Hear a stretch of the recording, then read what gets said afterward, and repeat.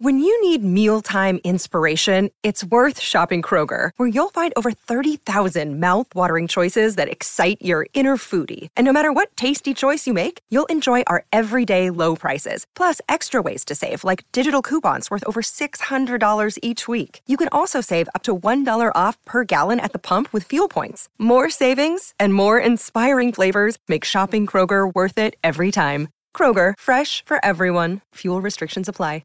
630 CHED Inside Sports with Reed Wilkins. Weekdays at 6 on 630 CHED.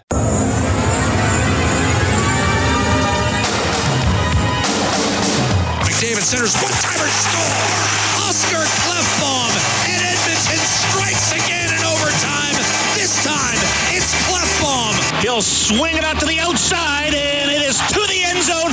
Touchdown, Eskimos. Darrell Walker with the touchdown, and the Eskimos take the lead with less than a minute to go.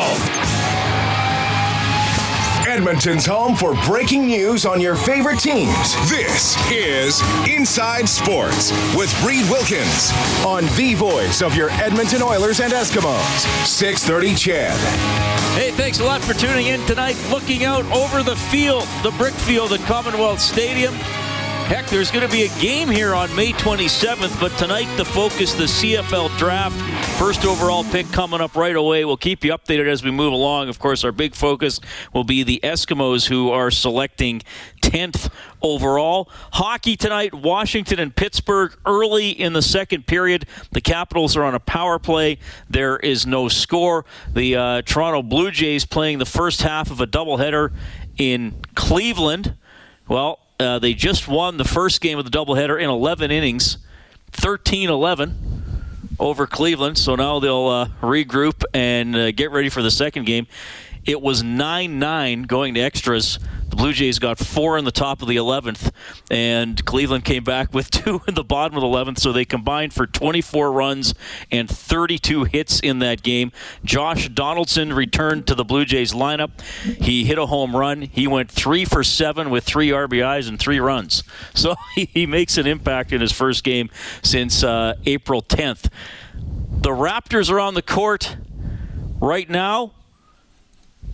And Jack Michaels is moving closer to winning a dinner courtesy of me at Northern Chicken, because we have bet on this series. Cleveland won game 1 in overtime, didn't lead until the very end of the game, and they have pulled away in the third quarter here, and now early in the fourth lead the Raptors 105-87. There's your scoreboard update. Reed Wilkins with you at Commonwealth Stadium, and I'm pleased to be joined by Eskimos long snapper Ryan King. Ryan, how's life? Life's good. It's been a long off season coming off of an injury, but football weather's turned in the city finally. We can get rid of winter now, and snow's all melted at Commonwealth, and it's good to be back out running around and just getting close to season. Well, I appreciate you stopping by and staying a little later, because I know you're doing a lot of training, obviously, and coming back from the injury. And I want to talk to you about your draft day experience, but I think the big story for you is the injury. We were just talking off air, and I'd actually forgotten how much time you missed. I mean, you got hurt relatively early in the season, and you were stuck being a spectator and a guy on recovery for most of the year. Yeah, it was a tough injury to go through, especially when we did. It was Game 7. We started off 7-0, so we were on that good little winning run there, and everything seemed to be running smooth. Season off to a good start, getting after the first quarter, and then ended up having to go in to kick a ball for Sean White. I was the backup kicker at the time, and ran down and planted, and knee gave out, and blew my ACL up, and had to get surgery a month later. And like you said, it was a tough time getting just sat down. You're out of the locker room immediately. You're on the IR. You're about to get into surgery. Now it's surgery prep. It's not week-to-week prep. It's not game prep. It's a totally different mindset, and it really does kind of stop everything you're doing, and it stops really quickly when things are usually going quick in season. So it's that was kind of a shock, but I'm just real grateful that I got such good physio teams looking after me. We're ahead of schedule, plan to be back for week 1 this year, and things are moving forward every week, every month with the knee, and it's been a tough off season, but it's very rewarding now for sure. So how long was it until you were able to kind of start moving around and feeling like an athlete again after going through a major knee injury and surgery? And these are things that per surgery basis, it depends on the athlete, how your knee is before, how bad you hurt it. And as athletes, you get surgery so quick, so there's still swelling in your knee. There's a lot of things that doctors don't want to see, so they have to kind of go in and do it for timeline purposes. And I was told, you might be able to walk out of surgery, if things go well, it's pretty smooth. I was a mess after surgery. I was definitely not walking out of surgery. I was getting wheelchaired out, and it was a tough first month at home. For about 2-3 weeks, you're pinned up on the couch and you literally can't move at all. So that was kind of tough to go through. Thankful for family and friends and stuff coming by all that time in those moments. But and then it's just a slow and steady learn to walk again, learn to sit down, stand up, learn to move around, twist, turn. You have to really teach your entire knee how to move again. So it's a long journey, it's a long process, but and there's a lot of ups and downs during it. But you're really grateful for your recovery and all the people around you in those moments when you get hurt in a season like that. Could be a career ender, and it has been for other people. And there's a point after surgery, you got to make that decision that you're going to go every day and give it your all. So I haven't missed a single day of physio, even on trips that I went on. All my physio gear was with me, and good. I feel like I said, we're on track, and I'm going to be real proud to be running on that field game one. Well, that's good to hear. And look, the reality is there's always guys looking to take your job. And if you can't do your job because of injury, who knows? As much as a lot of coaches will say, well, you can never lose your job because of an injury. The bottom line is that's not true. It happens all the time, right? So you're sitting there, somebody else is doing your job, and who knows what his contract could be or age could be and how that could affect you. Yeah, I'm a big believer. And this is seven seasons now. I've been through. We've drafted snappers, we've signed snappers. I've had to compete in training camps. I've had training camps where I've had no one in there, and that's just part of the game. That's what you love about football at a professional level. There's always competition. You always got to be, working out every day, trying to improve yourself. If it's in diet, if it's sleeping, if it's recovery. As you get older, your everything changes too. So you got to be willing to kind of adjust and adapt your schedules and everything as you get older. And especially coming off of an injury, but.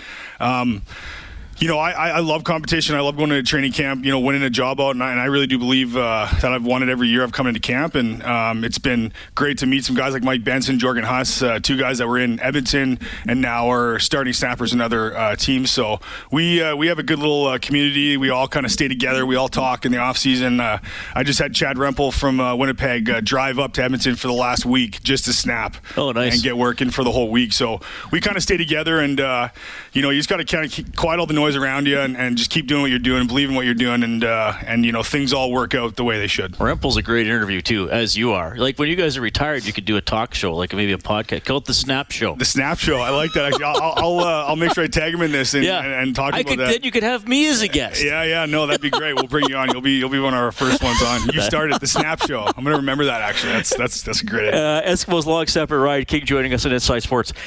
Give fans a sense of the rule change in terms of what the rushers can do as compared to maybe what they were used to allowed to do when you're looking back through your legs snapping, because it's a little safer for you now in that part, isn't it? I would hope that anyway that's what they wanted to do. Yeah, the game has gone slowly gone offensive as the years have gone since I've been here, and that's normal, evolution of the game as well too. Fans want touchdowns, fans want to go. So I agree with all that kind of stuff, and the idea behind that was for safety reasons, but also to give the returner, kind of equal amount of space and open field to make a dynamic play, and that's a big play if you can score and move position on special teams at that time. So.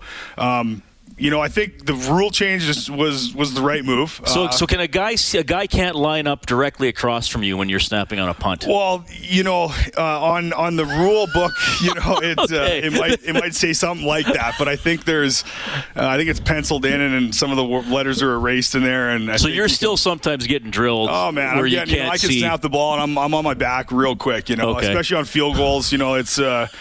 you get the big Elmondo Sewells lining up in front of you. Like, there's no stopping him once you move that ball. So the rule states I have to get my head up as fast as I can in a safe manner to protect myself, which basically is the same equivalent time that a D lineman can just bull rush off the ball and hit me, pretty much. So and they're obviously not going to wait. Like, hey, Ryan, are you ready to block me out? Okay, and here I come. Yeah. No, but our systems and our schemes we run on teams. I can kind of pick and choose who I'm blocking.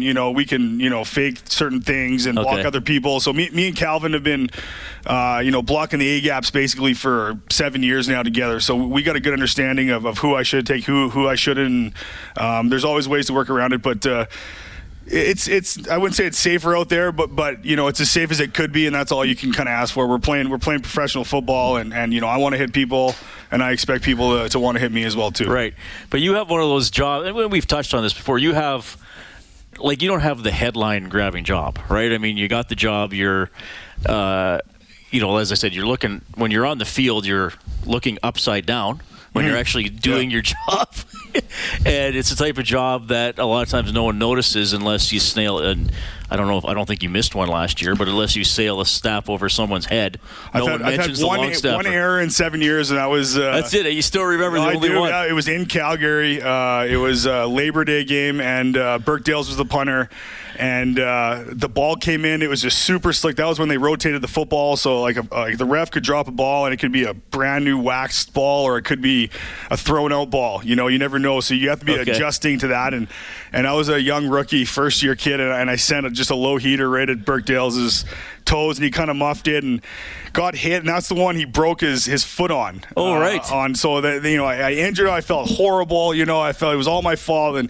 But that's just that's again the sad reality of the position that when you screw up, it can be really bad because there's a lot of angles that put kickers in real bad positions if there's any errors in that.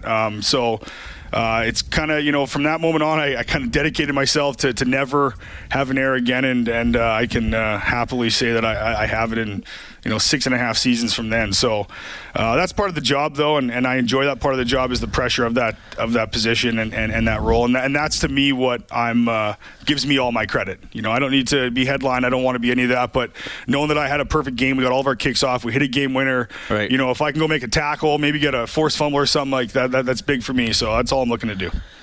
The Hamilton Tiger Cats have taken wide receiver Mark Chapman first overall out of Central Michigan. Offensive lineman Trey Rutherford out of Connecticut goes second to Montreal. The Eskimos will pick 10th. Long snapper Ryan King is with us. 38th overall pick in 2012. We're going to get his draft day story when we get back. Inside Sports on 630 CHED. This is Mike Riley from your Edmonton Eskimos, and you're listening to Inside Sports with Reed Wilkins on 630 CHED. Oh, there, you've heard of that guy, right? Yeah, Mike Riley, the man, myth, the legend. Well, I don't think the MOP is going to go to his head. I don't think you guys have anything to worry about. No, I don't think so. Mike's a great teammate. It's been awesome to kind of see him evolve over his years and grow into the position and be MOP. Super proud of him winning that, well deserved. And I've seen this coming for a lot of years playing with Mike, and he's a true leader in there, and it's pretty cool to play for him. I'm Reed Wilkins. That's Ryan King, long snapper for the Edmonton Eskimos. 5th round pick, 38th overall in 2012 out of St. Mary's. So you went through this draft day experience, but I think before we get to that, your whole draft year experience was unique and perhaps not really one you would wish on other people. What happened? No. So my draft year ended up being the year that they implemented a new eligibility rule for CIS. At the time, it was called CIS. And it was the 7-year rule. So that was the whole problem they had with the junior players playing for 5 years, going to CIS, playing for 5 years. 2011 Vanier Cup, I think, or the Vanier Cup, St. Mary's, Manitoba. I think the average age was 28 years old or something. So I get the rule change needed to happen, but it unfortunately happened on my 4th year of eligibility, which was my draft year. So I came off of my best year, setting a school record at my school, stayed there all off season to train, rolled into training camp, and the league basically showed up and said, we have to put this new rule in. And unfortunately, you played 4 years of Edmonton Wildcats, junior football. You already played your 3 years of eligibility in CIS, and so you're now ineligible to play this season. Jeez. So it was in training camp when I found that out. Sorry, and this was September of 2011, basically, August of 2011, because then you were drafted in May of 2012. Yeah, so I had obviously a little meltdown for a couple of days, and then my coach brought me in, and I was a defensive captain of the team, middle linebacker, and brought me in to get on the coaching roster. So he signed me up, coached. I was the front seven coordinator for the year. It was a real cool experience to go through. I was running meetings. I was the linebacker that backed me up was now my go-to guy. I was coaching him, sending him on blitzes, and so I learned a lot about the game. But now there's no game film on you for the year, the most recent year where you're going to be picked. Yeah. So, and I came off of a great year, and so I had to find a way to be creative and to still get my name out there. So coaching was one of them. Stayed in there, made a point of giving it my all and invested a lot of time in that year coaching. And then the second semester of St. Mary's, I actually dropped out of all my classes. Took my student loan money that I had for that semester, flew down to San Diego, where I had a facility that I lined up, and Mitch Palmer, who was a 15-year NFL long snapper. Yeah. So I went down there for 3 months, lived in a hotel, trained at a facility, worked with the long snapper. At the time, Taylor Inglis was coming into retirement, which I'm very good friends with, and we talked about the whole kind of transition possibility. And he sent his CFL balls down to San Diego for me to use those to transition from the NFL balls. And I was talking kind of to some teams along that time, and I thought I was kind of crazy, to be honest, doing it, but I knew I had to do something just to show that I was still kind of in it to win it, and I was still in great shape, and I was actually even healthier because I had time to, give my body some break. But so then I came back from San Diego. The next day, Taylor Inglis picked me up. We drove into the stadium, and I had my workout with Eric Tillman, Kavis Reed, and Ed Hervey, and that was the start of the whole process of getting drafted. So it was a very unique situation that I went through getting in my draft year, but it's something that I do. I'm very glad it happened. It kind of transitioned me from being a linebacker to another position. I realized, this is an opportunity I can learn to actually snap. I was a backup snapper forever. I used to tee off on snappers all the time. Like that was like my job. So on return, like I was asking you about before. Yeah. Which even helps me now because I see linebackers when they're looking at me. Who's coming. Yeah. If he ain't looking at me, he's coming for me. So I've learned a lot of these things from my own doings out there, but. So it slowed me down. It opened me up to another position, and 7 years later in a Grey Cup, and I absolutely love what I'm doing, and I love being a part of the locker rooms, and it was a cool experience to go through. Now looking back at it, at the time it was tough to go through, but those are just all speed bumps that a lot of guys getting drafted today. There's gonna be a lot of unique stories. Maybe not like mine, but very similar. All right, so your draft day in 2012, as I mentioned, you went 38th overall, 5th round to the Eskimos. What was that day like for you? I mean, obviously you'd had the workouts, so you knew you were getting looked at. There was a pretty good chance, but every athlete, I'm sure there's that what if. So what was the day like? Yeah, it was. And I was nervous that day, just waking up and just knowing that. I just basically dropped out of a semester of school, spent all my money. If this doesn't work today, then, mom and dad might be pretty upset at me, So, but I knew I put the hard work in, and I knew I went through the right channels to get the right workouts and to talk to the right people. And I got a great group of people in my corner, that really helped out along the way to set this all up. And especially Taylor Inglis, he retired and basically hand gave me his position and was there along the whole journey, was there the one talking to coaches and saying, hey, Kinger's down in San Diego, I'm sending my footballs, if this works out, I'm going to transition out. And so it was just like almost a dream story. But going back to draft day, I went to a little sports bar in Sherwood Park and just wanted it low key. Had my two best friends, my dad, my mom, and my two brothers, and that was it. Because it was just kind of we sat at the back, played some golf, and obviously I knew I wasn't going on TV or anything like that because I was going way down on the list. But I sat there refreshing the computer at the sports bar, and sure enough, everything Actually, there was a trade of picks in like the 4th and 5th round, and so I thought the 4th pick was mine because I was like, this is my pick, and it wasn't me. So I was like, oh no, this is what's going on? And sure enough, the 5th was mine. So it was a cool moment. My dad, my family's super excited. It's looking back at it now, it's one of those things that you're most happy for the people that are in your corner. All the coaches and players that you've touched from minor football on, they all have a piece of what you've just accomplished. And that was what's most cool for me because I think to be an successful athlete, you got to kind of always be given away instead of taken. And that was kind of how I felt at that moment. And that's how I kind of still continue to play, is try to give back as much as I can. And, even when I get hurt and they bring snappers in, I'm the first one there, coaching them up, watching film with them, and just trying to get, the position and the people in this league better. And I think today is an exciting day for not only the draft class, but, there's not only going to be a lot of great players that get drafted today, but there's going to be a couple exceptional ones. So it'll be cool to find out. And how about this? The U of A's Mark Cordy has gone 4th overall to the Ottawa Redblacks, so even higher than he was expected to go. So good for Mark. We've had him on the show in the past few weeks as well, so that's awesome for the U of A program. You mentioned about giving back as well. Ryan King from the Eskimos joining us. We're live at Commonwealth Stadium for CFL Draft and other discussion. We're into the last 90 seconds before the news, but where are you going as soon as we're done? Going to coach up my kids. Me and Calvin McCarty, my little brother, our King McCarty camps have been doing great for the last 5 years now, and we've been running camps and going to schools and teams and training kids and just trying to stay as busy as we can in the off season, getting out minor football. It's where I started playing football, so it's for me a big focus is to go give back to the kids. So it's I'm looking forward to getting out of here and driving over. I got the West End Raiders today over at St. FX athletic field over there, so the kids love me. I love the kids, and yeah, it's a lot of fun. Right on. Ryan, thanks a lot for dropping by. I know it's a busy day for you with the training, and you've battled back hard from the knee injury. Thanks for sharing those stories, and thanks for sharing your draft year and draft day experiences. Obviously, still fond memories for you, even back 6 years ago. And I know obviously we'll talk again, but all the best this season coming up. Thanks a lot. Inside Sports on 630 CHED.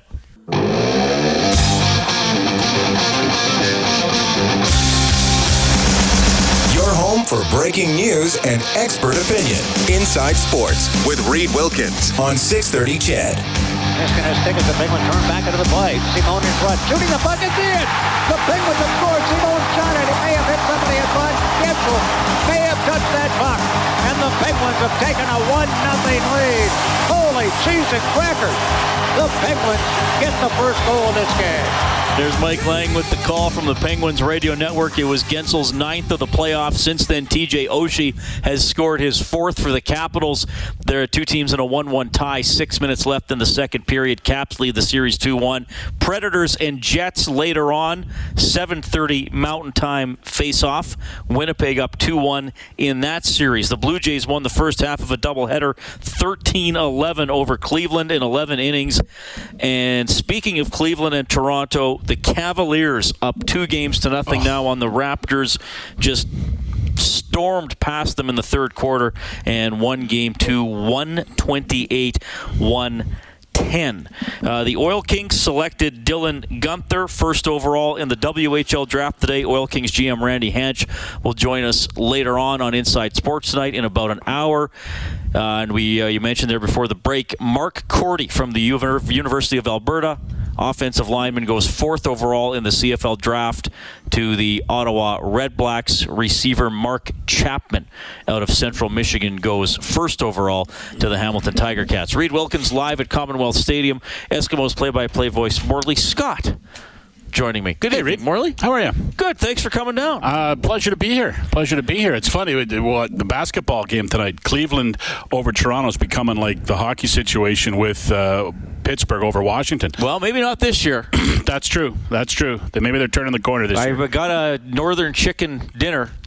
I heard, yes. Bet with Jack Michaels on the basketball series. Not going well for me. That was an old-fashioned butt-kicking today. I mean, the Raptors were up by 11 in the second quarter. Yeah, they were looking really good in the second quarter. Even at halftime, they were still ahead. By the way, some guests on the show get gift certificates to Northern Chicken, bringing down-south comfort food to Edmonton with Southern classics and other tasty treats. Salivate over the menu at northchickenyeg.com. Some guests, Marley, not all. Okay. Always works out that way. You're a coworker. You always read that before I come on and then tell me I don't get one. Well, man. That's because I always think, like, who doesn't need chicken? Morley.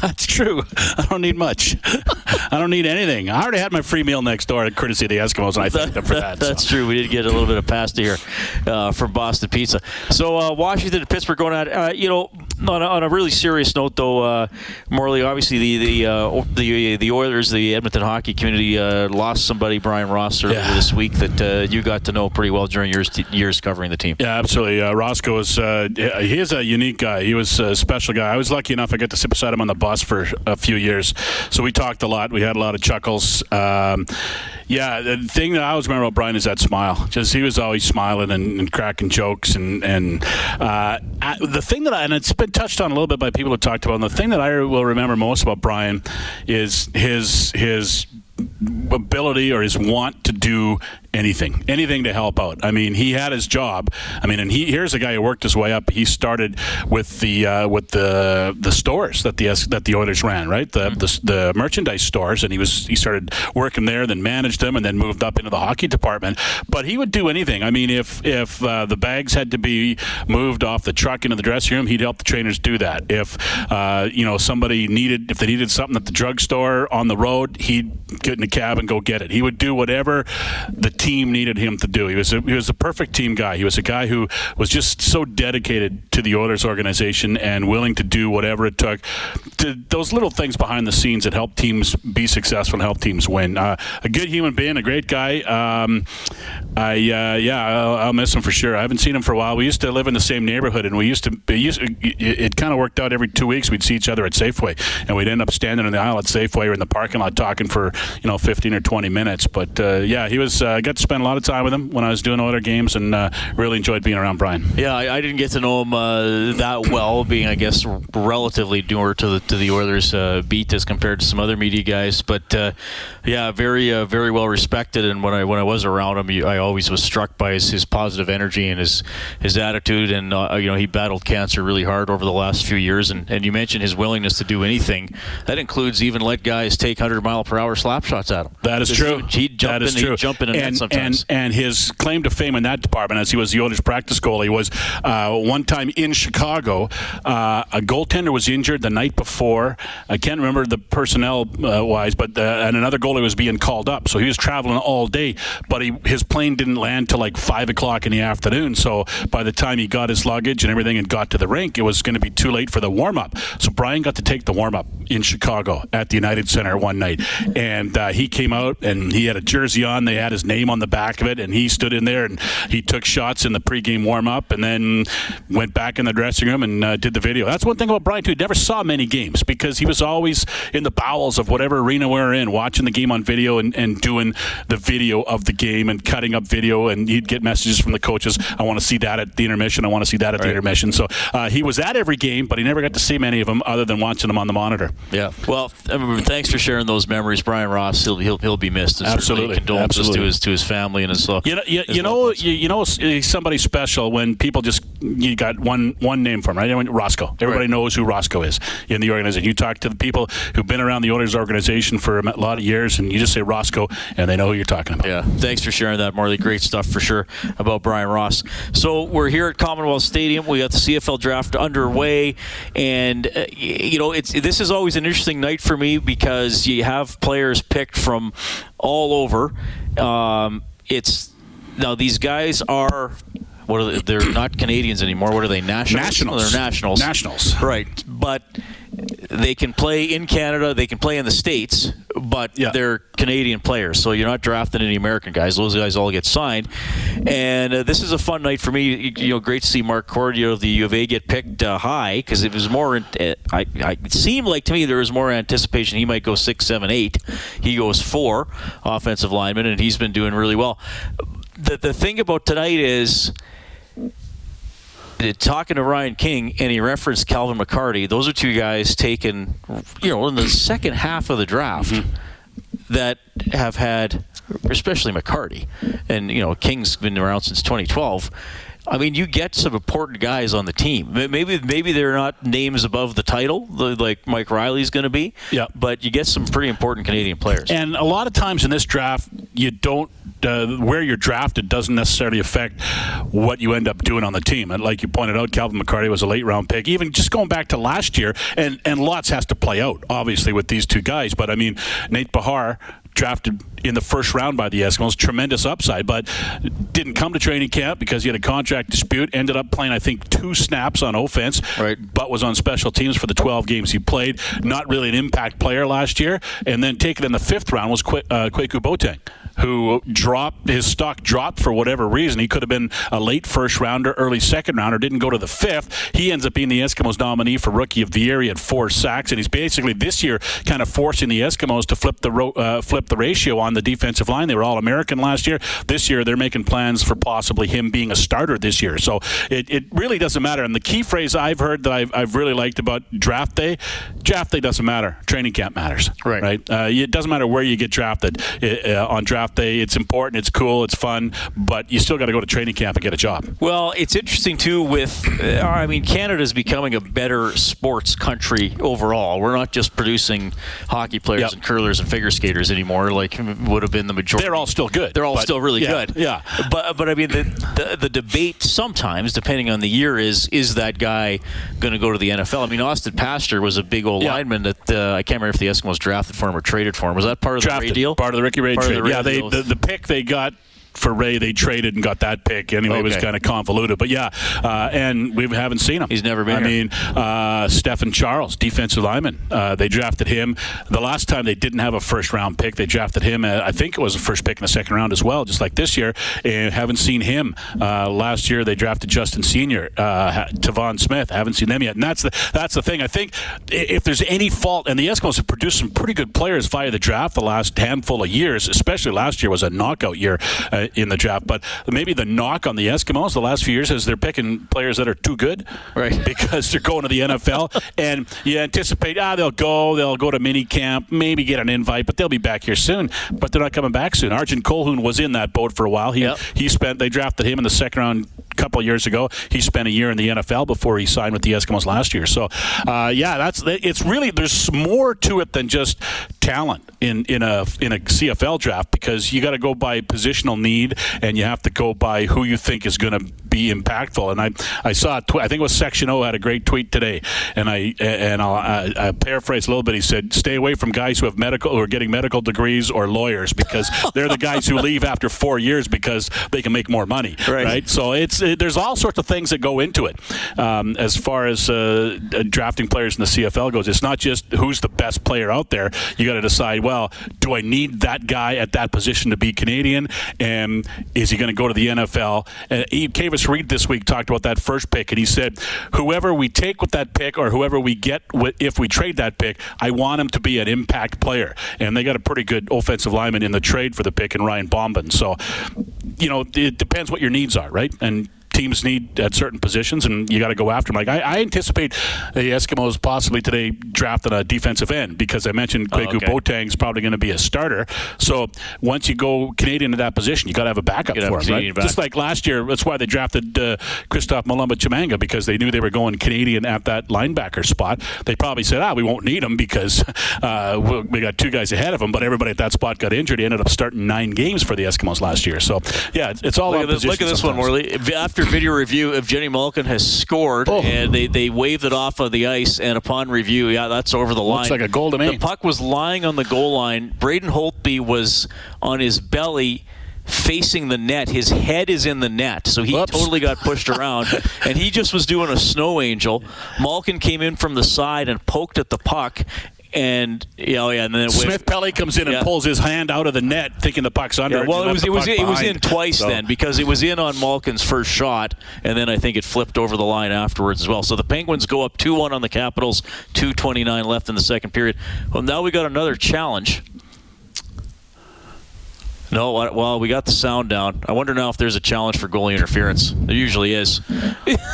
They're looking for pass interference. Once we're done the 10th video review, we'll tell you if this is actually a goal or not. CFL game's broken out here in Pittsburgh. Yeah, exactly. That's Morley Scott. Dave Campbell's going to step in, and we have Stephanie Labe with that crazy story with her not being allowed to play on a men's soccer team. That's all coming up Inside Sports on Ched.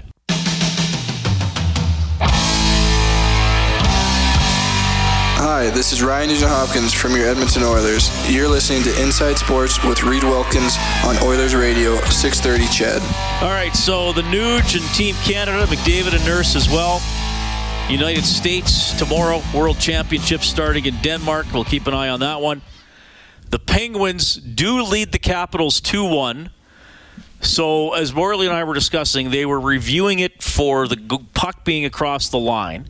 Dave Campbell joining us here as well. We're live at Commonwealth Stadium. We're waiting for the Eskimos, who will probably be in about 15 minutes, be making the 10th overall pick in the CFL draft. Video review for goal line technology, I'm in favor of. That was one of those scramble plays, bodies flying around. The puck was over the line for maybe a tenth of a second, but it was over the line. Yeah, you're right. And then the Capitals challenged for goalie interference. I thought that was, that was a Hail Mary challenge. Well, me too. I thought, like, the player was kind of, I think it was Hornquist, sort of dove for a puck and kind of brushed Holtby, but Holtby's reaching for it, and the Capitals defenseman is diving in there as well. So that's one of those where it delays the game, and I think that's why. Well, there are a lot of reasons people don't like the goalie interference challenge. And I know a lot of people say, well, get rid of, video review. It's never going to happen because there's too many people involved that are, coaches and GMs that want it. But they have to find a way to make it better. I agree with you. I think it's time to look at the goal line technology.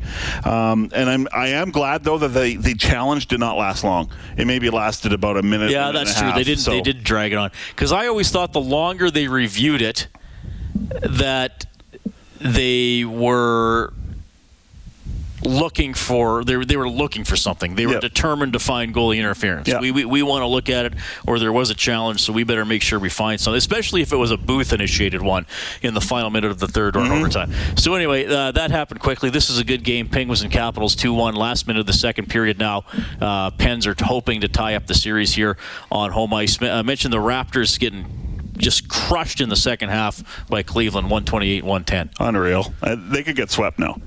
I could see it happening. For some reason, Mount LeBron is just too big of a hill to climb. And he's a good basketball player. The Cleveland Cavaliers are a good team, but they shouldn't be better than the Toronto Raptors, who have much better depth. They have a much better bench. They got two all-star players in Kyle Lowry and DeMar DeRozan, and for some reason it just never happens. And I think a lot of it is mental. A lot of it is, I think there's still some immaturity on that club. And really throughout the regular season, Dwayne Casey, the head coach, did a great job of keeping this team even-keeled. And we won, and we won our 50th win, and we've won 11 straight, or we've won best home record in the league. Doesn't matter. We got more goals to accomplish, and unfortunately it doesn't look like, unless they find a way to play better on the road. Yeah, I mean, that's, win 4 out of 5 now. Yeah, against LeBron James, I don't think that's going to happen at all. All right, Reed Wilkins, Dave Campbell, Inside Sports on 630 Ched. It is 6:53. We're live at Commonwealth Stadium, and we are. Where are we now, Dave? We are pick. Eighth pick is just the Stampeders are going to pick, then the Argos, then the Eskimos. So, the Eskimos traded the 6th overall pick and the 37th for 10 and 20 from Hamilton. But how come the Eskimos aren't getting the 20th pick? What happened there? It was all part of the deal made back in December when the Eskimos sent a third-round pick in James Franklin to the Toronto Argos for Mason Woods, an offensive lineman. I believe another pick was involved as well. But the Argos were guaranteed the Eskimos' best third-round selection. Oh, okay. So the Eskimos ended up trading that third-rounder, and then they got it back with the trades yesterday. So they got the 20th pick. So that automatically goes to the Argos. Okay. So they basically, what happened is they flip picks. So the Eskimos take the Argos pick at 24 in the third round, 24th overall, and the Argos take the Eskimos' 20th overall overall pick. Okay, so that's what's going on there. So the Eskimos are getting close. You saw Mark Cordy got picked 4th. That's great, and I'm shocked and pleasantly surprised that he got picked that high. I thought he would go perhaps in the late first round, early second round for sure. He's got a couple rookie minicamp tryouts in the NFL with the New York Jets and the New York Giants. Giants, I think, sign every Canadian prospect anyway to go to a minicamp.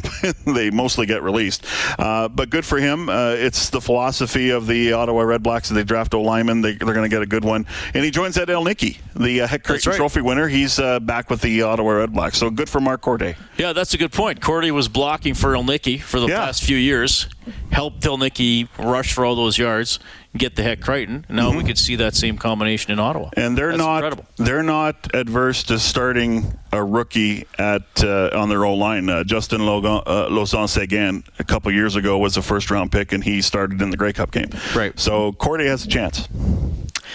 All right, Dave, before we let you go, do you expect Morley was anticipating maybe a defensive end for the Eskimos? What position do you think they might target with the 10? Yeah, I think that's a possibility. I'm looking more. There's a couple of defensive backs on the board. One is Godfrey Onyeka. Another one is, totally escaped me. That's anyway, okay. Godfrey Onyeka is a great name. Bennett is his last name. Okay. Yes. There are very athletic defensive backs, and I'm looking at the area of the Eskimos. Maybe Jackson Bennett. Jackson Bennett. There you go. Thank you. They want to maybe improve their depth at safety, perhaps. I could be totally wrong here. They do have Josh Woodman, and they also have Jordan Hoover, who they drafted last year. But a couple of guys that can really play well on special teams. Onyeka could be a possibility to back up at will linebacker. That's right now that's being occupied by Adam Konar. So that's a spot I could see them trying to address. But they're in the mode right now. I think they don't have any glaring needs, so they can take best player available according to their list. And Brock Sunderland said we got over 10 guys we graded, at a first round level. So we'll see what happens. It'll be very interesting. All right, the Eskimos picks coming up in a few minutes. Stephanie Labe, strange story. Made a men's soccer team and then was told she's not allowed to play. She's going to join us after the 7 o'clock news.